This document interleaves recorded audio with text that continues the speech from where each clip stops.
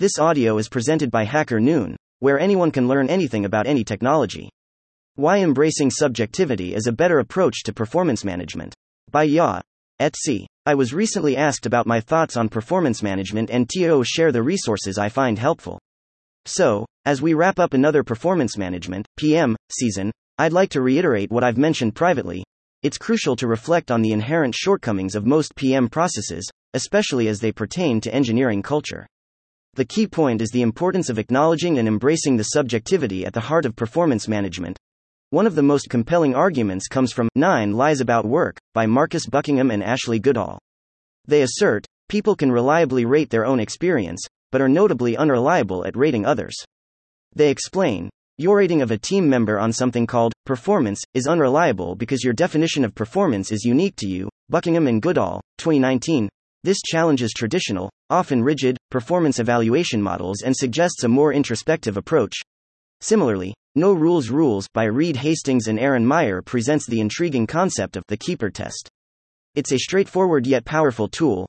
If a person on your team were to quit tomorrow, would you try to change their mind?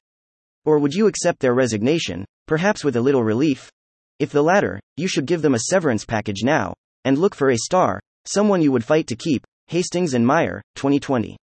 This approach simplifies performance assessment to a singular, yet profound question, focusing on the real value an individual brings to the team. Working Backwards by Colin Breyer and Bill Carr, though not directly addressing PM, offers valuable insights into creating environments where performance is naturally high. Amazon's emphasis on clarity, autonomy, and direct, candid communication is a testament to creating a culture where high performance is a byproduct of the work environment itself. In most large corporate settings, managing low performance consumes disproportionate time, energy, and resources. The goal should be to cultivate high-performing teams where excellence is the norm, not the exception. As Quotient's research-driven engineering leadership blog aptly notes, measuring engineering productivity requires a nuanced understanding of what performance means in a technical and creative domain. RDEL, 2023. In conclusion, embracing the subjectivity of performance management can lead to more genuine, effective, and meaningful assessments.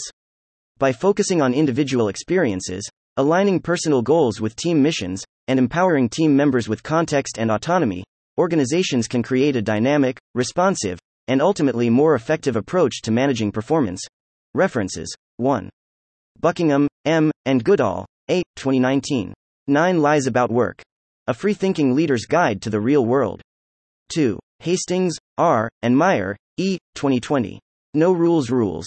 Netflix in the Culture of Reinvention. 3. Breyer, C., and Carr, B., 2021. Working Backwards.